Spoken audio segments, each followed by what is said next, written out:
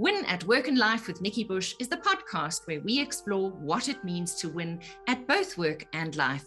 Today, you get to choose how to create a life of meaning and self-expression that includes both your work and life outside the office with your family. In this episode, I'll be talking to Shalmina Abji about how to bring your A game to both work and life. While this conversation will largely be about women for women, her personal leadership principles apply to everyone. Shalmina is a gender equality in leadership advocate, author, speaker, former IBM vice president. She is an angel investor and board member, including the United Nations Foundation project Girl Up. Shalmina has walked the walk from the dusty plains of Tanzania, where she was born, to the boardrooms of top companies around the world, becoming one of the highest-ranking women of color in IBM. Welcome, Shalmina, and thank you for coming to inspire our listeners on Win at Work and Life today. Well, thank you, Nikki. Thank you for giving me an opportunity to address your audience. Well, it's an absolute pleasure and a privilege. Shalmina, you've learned many lessons on your journey that you freely share with women you mentor or sponsor, and you became a single mother in the workplace when your children were just 2 and 4 years old, respectively. So the demands at work and home have always been great at every stage in your career. And I often speak to my own audiences about time and whether work-life balance is even possible, because there's never enough time. How did you reframe your relationship with time? Wow, that is such a great question. So, first of all, there is always enough time. I know people like to think there is never enough time. We are always in a rush trying to do whatever it is that is vying for our attention. But the fact of the matter, Nikki, if you think about it, the CEO of the largest organization in the world, the president of every country in the world, everyone, including you, me, and the person that's just starting their career, we all get 24 hours in a day. It's not about enough time or not enough time. It is about what you achieve in the time that is given to you. It is about making the most of the time that is given to you. It is about recognizing that your time is perishable, it is limited, and it is your most valued asset. And how are you going to invest it? When you think of your time as your most valued asset, and how are you going to invest it so you can get maximum return for it, then your relationship with your time changes. I used to use the word time. However, now I use the word attention, because in this era of multitasking, most of us have devices tied to us with a constant stream of interruptions, emails, text messages, alerts, breaking news, etc. And being present in the moment, being fully present in the moment is one of our major challenges. If you are not intentional and strategic, you might be in a meeting physically, but you aren't fully present mentally or emotionally. And in those situations, you are giving the meeting and the people your time, but not your attention. And that is a very big distinction to make. So that's why I talk about intentional attention, being very intentional and frankly strategic about where are you going to allocate your attention? Because that is what determines what you achieve during the day or during the evening, whether you're at work or at home or with your friends. You don't necessarily have to be home, but your life outside of work. If you are intentional about focusing your attention on your highest priorities, you are constantly making meaningful progress towards what you call win at work and life. So first of all, I think you need to define what is your definition of win. And your definition of win must be and should be different from my definition of win, because your life is different. What matters to you is different. And so once you define how you define your win, then what you do is you constantly move towards winning. It's the small steps you take every day that culminates into your win. You see, this winning doesn't happen overnight, one fine day. This winning happens in your everyday moments. And if you are intentional every single day, every single hour, in ensuring that you are focusing your attention to what is moving you closer to your win.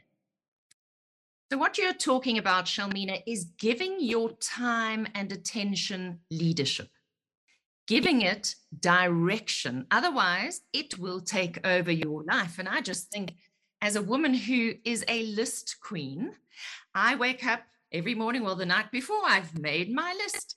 And that list can be full of very important things, as well as a lot of things that are maybe not so worthy of my attention, to put it in your own words, because you talk about, is this task worthy of my attention? Is this deal, is this negotiation worthy of my attention? Does it deserve my attention? And that really caught my eye. And just for our listeners, Shalmina has a book coming out later this year that is going to be a must read. And this is what really grabbed me, that it's all about personal choice and how you value yourself, where you are going to spend your time and your attention. And both of those, as you said, is a finite resource. Perhaps you can pick up from there, because I think this is a real game changer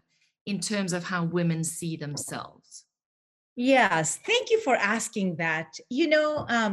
Nikki, I started my career as a software programmer and engineer. I was working on projects. I knew exactly what those projects were, when they had to be done. And I worked hard. I poured my heart and soul into it, and they got done in a good amount of time. But when I joined sales at IBM, I was motivated to make more money, and that's why I joined sales. As an energetic new salesperson determined to succeed, I started going after every opportunity I had in my pipeline. And what happened is I was diluting my attention because I was working on so many opportunities. And each one of these opportunities had an enormous number of tasks associated with those opportunities. So as you said, when you wake up in the morning, you have a big to-do. Some of those to-dos are important, they're urgent, they're moving you closer to your definition of success, and some of them might not be. And if you don't question whether you should be, is this task worthy of your attention? Does it deserve your attention? If you don't question, then you will react to whatever comes your way. You will be driven by the tasks coming your way instead of you intentionally picking which task deserves my attention. And so my sales leader looked at my endless list of tasks and my never-ending list of opportunities, and he told me something that just completely changed my career trajectory. And he said, Shalmina, you cannot chase every deal in your pipeline. You must ask if this deal is worthy of your attention. And I looked at him confused. I'm thinking, what do you mean by this deal worthy of my attention? And he says, you see, we have limited time and energy. Any time, any energy, any attention you give to a deal which does not have a chance of closing, which does not maximize your success, you are taking it away from a deal that could. And to me, that is very powerful, because we have a choice. What do we say yes to? What is worthy of our time? Because if we say yes to something that is not worthy of our time, we are saying no to something that is worthy of our time. So if you do the work upfront, and you really look at all your tasks and you determine, is this task worthy of my attention? What will I achieve if I perform this task? How quickly, how fast will it get me closer to my win? That way, if you have two tasks that are good, that could both take you closer to your definition of win, you can pick the one that will take you faster. It's about return on the investment of your time. And the return is computed. How quickly does it get you closer to your win? And that's how you make these choices of what do I say yes to and what do I say no to. And Sharmina, that brings us to that place of knowing what your definition of success actually looks like.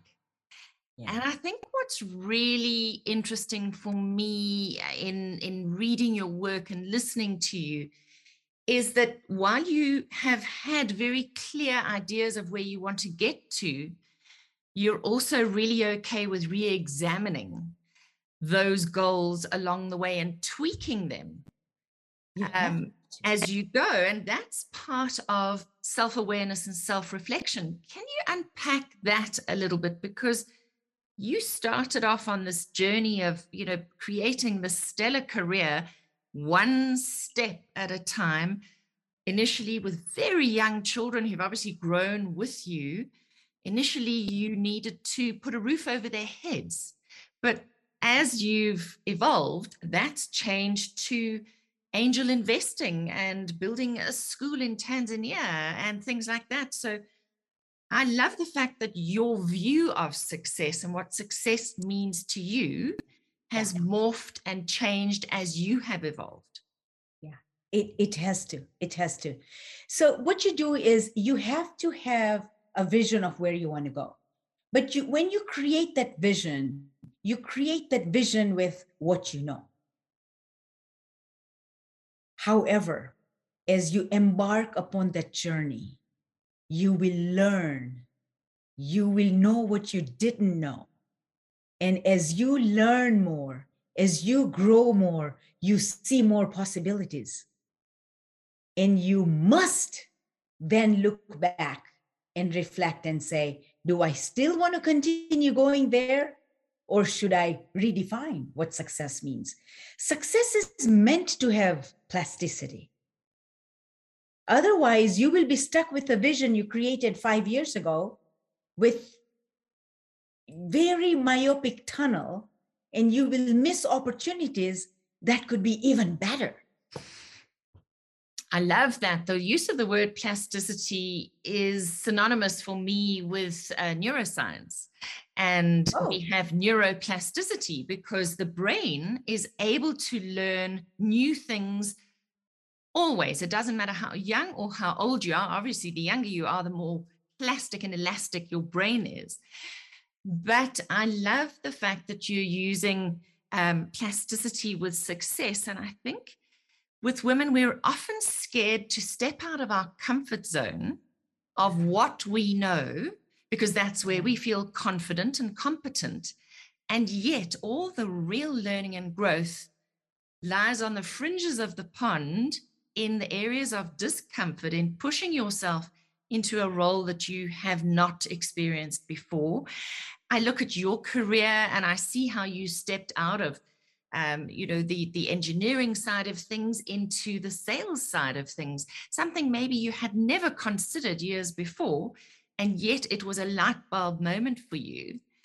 And I look at my own career. I've had 3 different careers, 3 distinctly different careers. And I know that I couldn't be doing the work I'm doing today if I hadn't taken those risks on myself. So can you talk to us about stepping into your fear of doing something you've never done before? Why is that important? It's everything, actually. It's not just important. I have an entire chapter in my book where there's 2. One is intentional value. That's where I talk about fear. And then the other one is intentional growth. So the chapter of intentional growth actually starts with growth and comfort cannot coexist. This is a quote that the former chairman and CEO of IBM, Ginni Rometty, talks about often, that growth and comfort cannot coexist. And in order for us to grow, it is not a choice. We must step outside of your comfort zone, because until you step outside your comfort zone, you don't even know what you're capable of doing.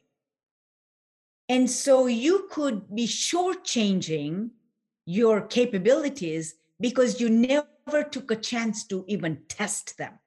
It's better to have tested and recognized that, hey, that's not for me, than never to have tested it. So stepping outside your comfort zone, in my opinion, there is no evolution without it. There is no growth without it. And so it's not even a matter of choice.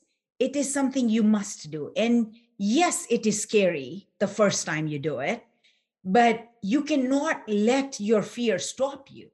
And you and I just talked about fear earlier, and each one of us has to come to terms with our fear. Our fear is actually there to protect us. Our fear doesn't want us to get hurt. It means well for us, but our fear also doesn't recognize that we need to step outside of your comfort zone. And it's okay if we get hurt. It's okay if we fall. We are going to learn from it, and we are going to grow as a result of it. So you need to talk to your voice of fear, is what I call it. And your voice of courage needs to be louder, and it needs to thank fear for wanting to protect you, but also explain to fear that you can't stop me. I have to grow. This is my one life I have. This is my one chance I have to grow, to get out of my comfort zone, to figure out what I'm even capable of doing. And if I sit in my comfort zone and be scared, I won't even know what I'm capable of doing. And that would be very sad. Can I add something to that? And it's not just figure out what you're capable of doing, it's actually figuring out who you are. That too, absolutely. We're always in the process of evolving and becoming.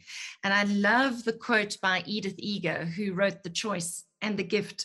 She's an Auschwitz survivor, and her second book, The Gift, was written at the age of 95. The first book was written at the age of 92. And she says, we must evolve, otherwise we will just revolve. And if you are just revolving around the same point in your life, there's no growth and progress. You're marking time, so to speak. Yes. And I think women have so much to offer that they haven't even realized yet. But that brings me back to this question of attention, going back to intentional attention. Yes. How does one person or one woman differentiate her success from that of another as it relates to attention and what we're talking about in terms of stepping out? Yeah. So that's a great question. I'm going back to what we talked earlier, that each person has 24 hours in a day, whether you're the CEO of your organization or someone just starting out. And if you look around and you see someone who is very successful, whether they're in your team, someone you admire, someone you respect, I'd like you to look at and truly reflect upon, where does that person focus their attention?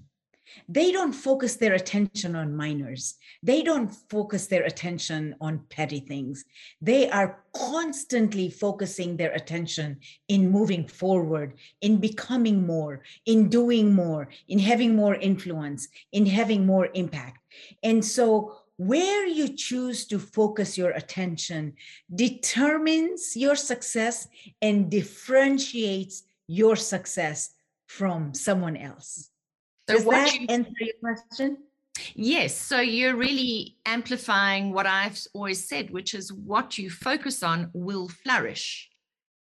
Wherever you spend the most attention, you will grow more of. The question is that what you want to grow more of or not? And that goes back to knowing what success means to you. what you want to grow, does it move you closer to your definition of win? Does it move you closer to your definition of success? If one of your definitions of success is to deepen your relationship with your son, which I know it is, if your son is sitting next to you, you have a choice of, are you going to look at your phone or scroll on social media, or are you going to focus your attention asking your son about his day, what his thoughts are, what his plans are, what happened today that excited him, seeking to understand him more? Or you could focus your attention on something else that doesn't move you closer to your definition of success. And so knowing where you're going, knowing how you define your win is the starting point that guides every decision, every choice you make. And one of those choices is intentional attention, is taking your attention and intentionally focusing it on whatever is meaningful to you, whatever matters to you, whatever will move you closer to your definition of win. This takes us to that very touchy point of, how do women say no assertively? How can we say it with kindness and yet be firm? Because there are so many traps that women fall into. We want to be liked. We want to be the team player. We want to be seen as collaborators. And yet, if we're going to choose intentional attention, there are going to be many times where we have to say no at work and at home. How does that conversation go down in the office? You have expanded on this in your book, and I think this is a really worthwhile thing to explore. Yes, yes. You know, I'd like to first start out by saying that saying no is not a bad thing. Saying no is actually a good thing. So many of us are afraid that people won't like us because we are saying no. If we just turn that around and think of, because I am saying no to a certain task, I am saying yes to something that creates more value for myself and more value for my organization, for my corporation, whatever else that I am trying to accomplish.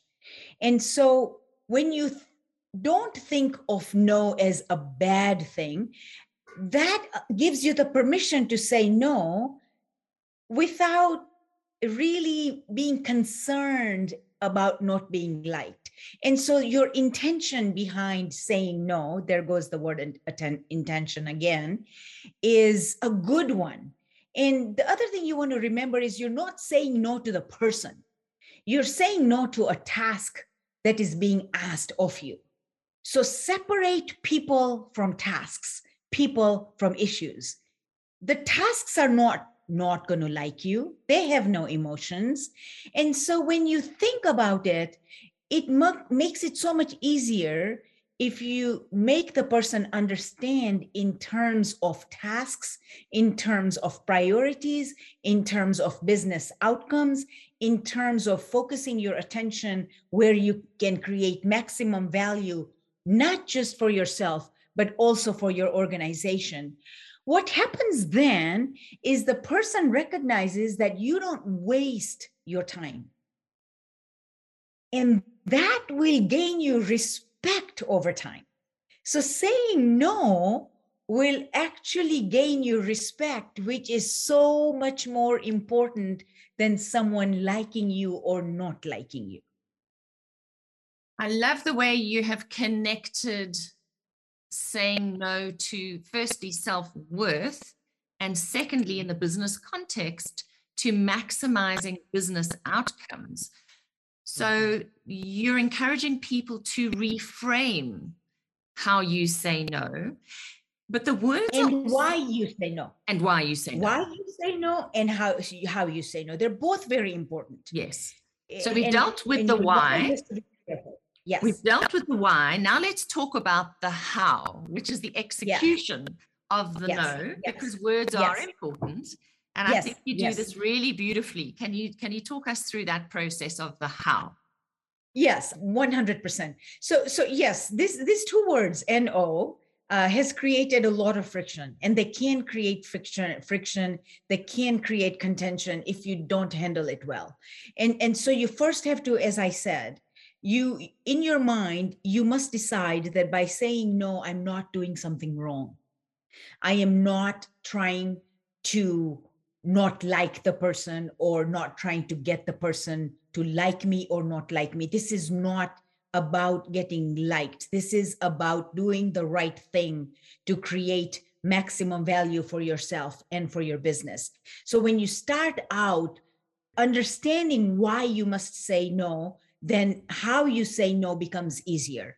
The body language, the choice of words, and even when you go to say no, be open and seek to understand where the other person is also coming from. I think it's really important that you frame your perspective, but with an open mind where you truly seek to understand the other person. Because you know what? You may not know what you don't know. And until you have the conversation, you may not learn. And if you do learn something that you didn't know before, then change your decision. Say yes because you didn't know what you didn't know. And what happens there is people deepen your relationship. You deepen relationship with the people. They understand that you're doing due diligence before you say no. There is a method to this madness. So the next time you say no, it'll be so much easier because they know why you say no. Can I pick up on the words that we use? Because we need to avoid statements like, I wish I had more time to work on your project, which kind of like makes me, as the person saying no, sound a bit like a victim.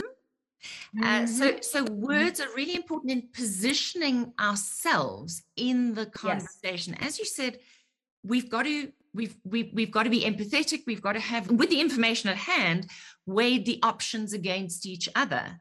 Yes. But just talk to us about that wording to position ourselves as somebody who is being reasonable, but has the best interests of everybody else and the situation in mind, while also acknowledging that we might not have all the facts. Yeah. So you know what? That's such a great point. It is such a great point. And as I said before, you're saying no to say yes to something. Okay. And it's never a matter of enough time or not enough time. It is a matter of priorities. So going in saying, I'm so sorry, I wish I had more time, you are demeaning yourself. You are demeaning your self-worth. And you are asking, you're stating something that you can't even change. I mean, time is time is time. You can't get any more of your time. And saying, I wish I had more time is a losing battle any which way you look at it. And you don't have to be sorry in order to say no. This goes back to the conversation we had earlier.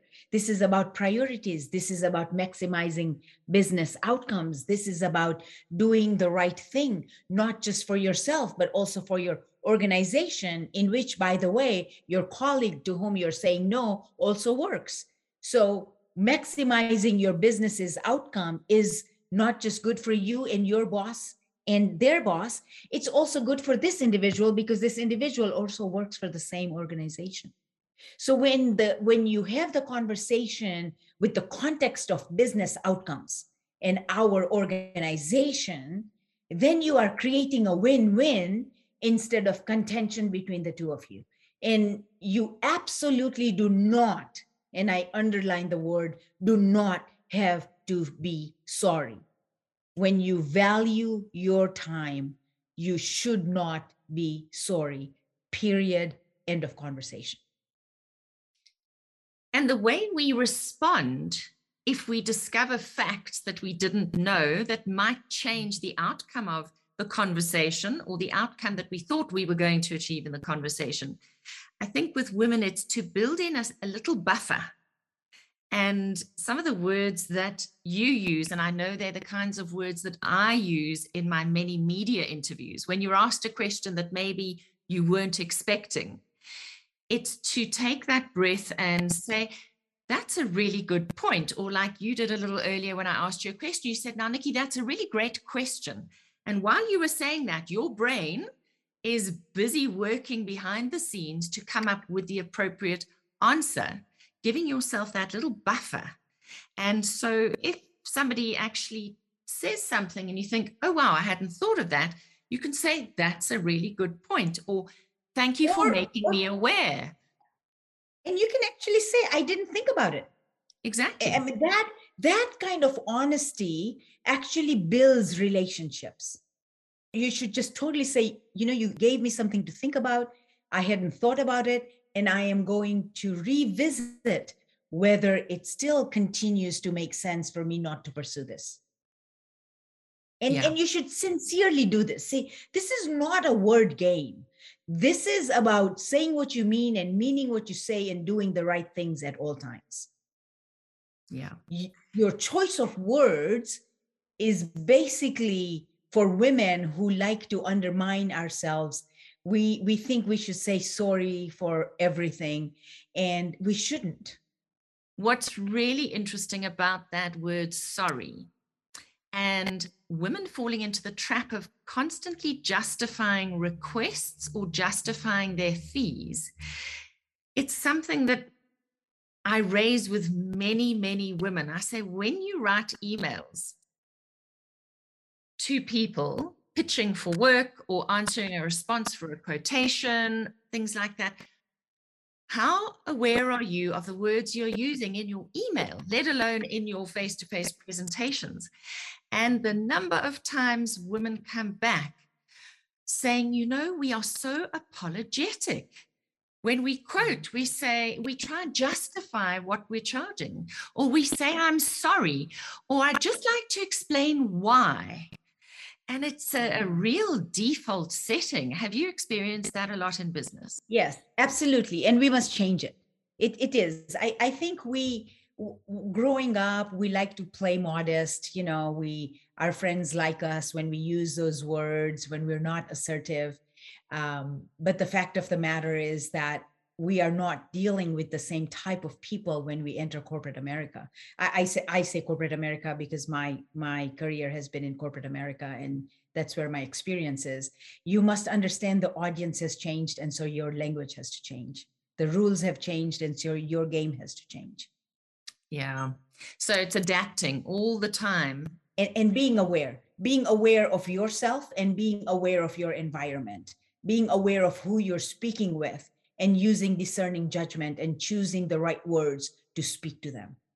And in each environment, as you have changed jobs in your career, you've also had to change your vocabulary to match the outcomes, to match the win in that environment, because there is different language in different divisions of the same company to show that you understand your environment and that you can match your vision of success to the vision of success to that division, that department, that particular job spec. And that's part of learning and growing and changing, is being able to illustrate that adaptability, that flexibility. The teachability, I think, is an important factor in every job. We don't walk into new environments knowing everything. In fact, the minute you step into a new job, you can feel so unconfident for those first few weeks or months and wonder why on earth you actually took this risk and made this change. But we have to give ourselves the space and time to settle. That's something that I think many people don't allow and acknowledge, is giving yourself time to settle. Yeah, you're right, because we want to create value right on day off one. the bat. Right off the bat. And we must allow ourselves time to learn. It's a new environment. You must tell yourself that I'm going to learn first. I'm going to seek to understand. I'm going to understand the people, the language, the business, the whole model, how people make decisions, my clients, everything. And once I do that, you need to have the confidence that I will be able to bring the skills that I already have to bear to create value in my new role, while I will learn and grow so I can create additional value. And each new opportunity provides you with that growth, so you are continuously increasing the value you're creating for yourself and for your organization. 100%. But you've just been talking about these internal conversations that you have to have with yourself. And I think this is a great place to round off our conversation today. And this is the mental chatter, the internal conversations that can either push us forward or can sideline us. How do we control that mental chatter so that it serves us? Yeah, yeah. My mental chatter used to get in my own way. And I think a lot of us women suffer the same thing. Maybe because we are hard on ourselves, we undermine our capabilities. Whatever the reasons are, our mental chatter can become a huge obstacle along the way. In fact, I've gone so far as coining a term which I call power quotient. And what I mean by power quotient, your real, true, authentic power lies in your response. No matter what, no matter what the situation, you are always responsible and accountable for your response. Now, here's the trick. Whenever we have a negative stimulus, whether it is an internal negative stimulus that is based on our fear, undermining our own capabilities, something that tells you you can't do this, if you don't use your power quotient, you will react to it with a negative response. You will give into your mental chatter. But if you use your power quotient, you will actually scan your mental chatter. You will recognize that your mental chatter, the autopilot, is negative right now, and you will consciously shift and pick a response that is empowering, a response that will move you closer to your definition of success. In my head, I have this mental picture right now of a railway track, and it gets to a fork. And the one fork will take you forward, and the other one is going to loop you backwards in your life. And for those of us who are visual, sometimes having a picture in your head is quite helpful. Is this going to take me forward along that track? Or is this decision or choice going to loop me back and take me backwards? Or stand still. Yeah. Going in circles, going back to what I said about Edith Eger's quote, are you evolving or are you revolving? And it's always coming back to this place of personal power and personal choice. And you should always own it. That's my thing, is so many of us women, we give away our power. We don't even recognize we are so powerful, and our power lies in our responses. It doesn't matter what happens to you. What matters is how you respond to it. Yes, we can't always choose our circumstances, but we always get to choose our response. And so control is really an illusion. Our control lies in our response and our attitude in each and every moment of our lives, both at work and at home. Shalmina, this has been an absolute joy to speak to you today. We could speak for hours, I know that much. What struck me about our conversation and some of the real pearls of wisdom that have come out for me is that first question you posed of, is this worthy of my attention, when it comes to intentional attention?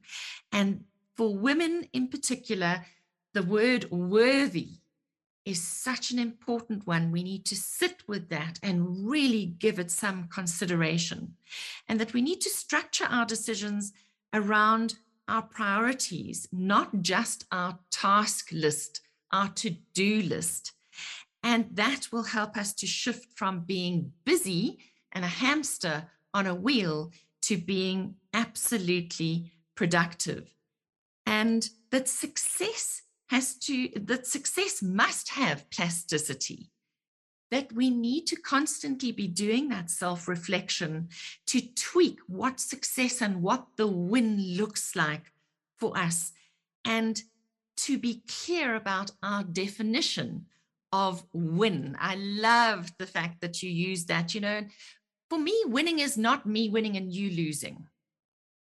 It's the fact that we can all win if we become more clear about what success looks like for us.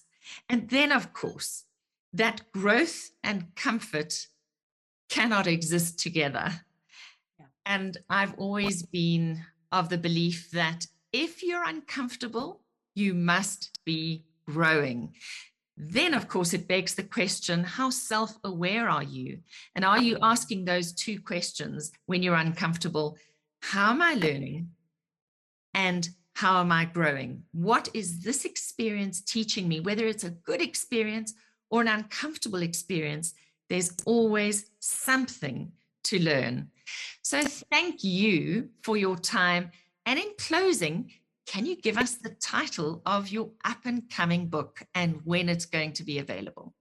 All right. Well, first of all, you did such a great job of summarizing. I applaud you for the way you listen. So thank you for doing that. The title of my book is Show Your Worth. And the subtitle is 8 Intentional Strategies for Women to Emerge as Leaders. And it's coming out, being released globally by McGraw-Hill on June 21st, 2022. Summer solstice for us here, winter solstice for you. That's absolutely right. Well, I hope to interview you again as soon as that book hits the shelves. And I really do recommend to our listeners today, because I have had a sneak preview at this manuscript, that this is going to be a very valuable book to have on your bookshelf and to work through. And I love something that you've written in your book, that you say, come back to this book at least once a year, because it's so practical in helping people to work out what their personal success plan is and what their power quotient is and how to pay intentional attention. Shalmina, thank you for your time. Thank you for your wisdom. Thank you for coming to share with our audience at Win at Work and Life with Nikki Bush. And to our listeners, please share your comments, questions, and topic suggestions at info@nikkibush.com. And you're invited to share this podcast with your friends and colleagues to empower them to win at work and life.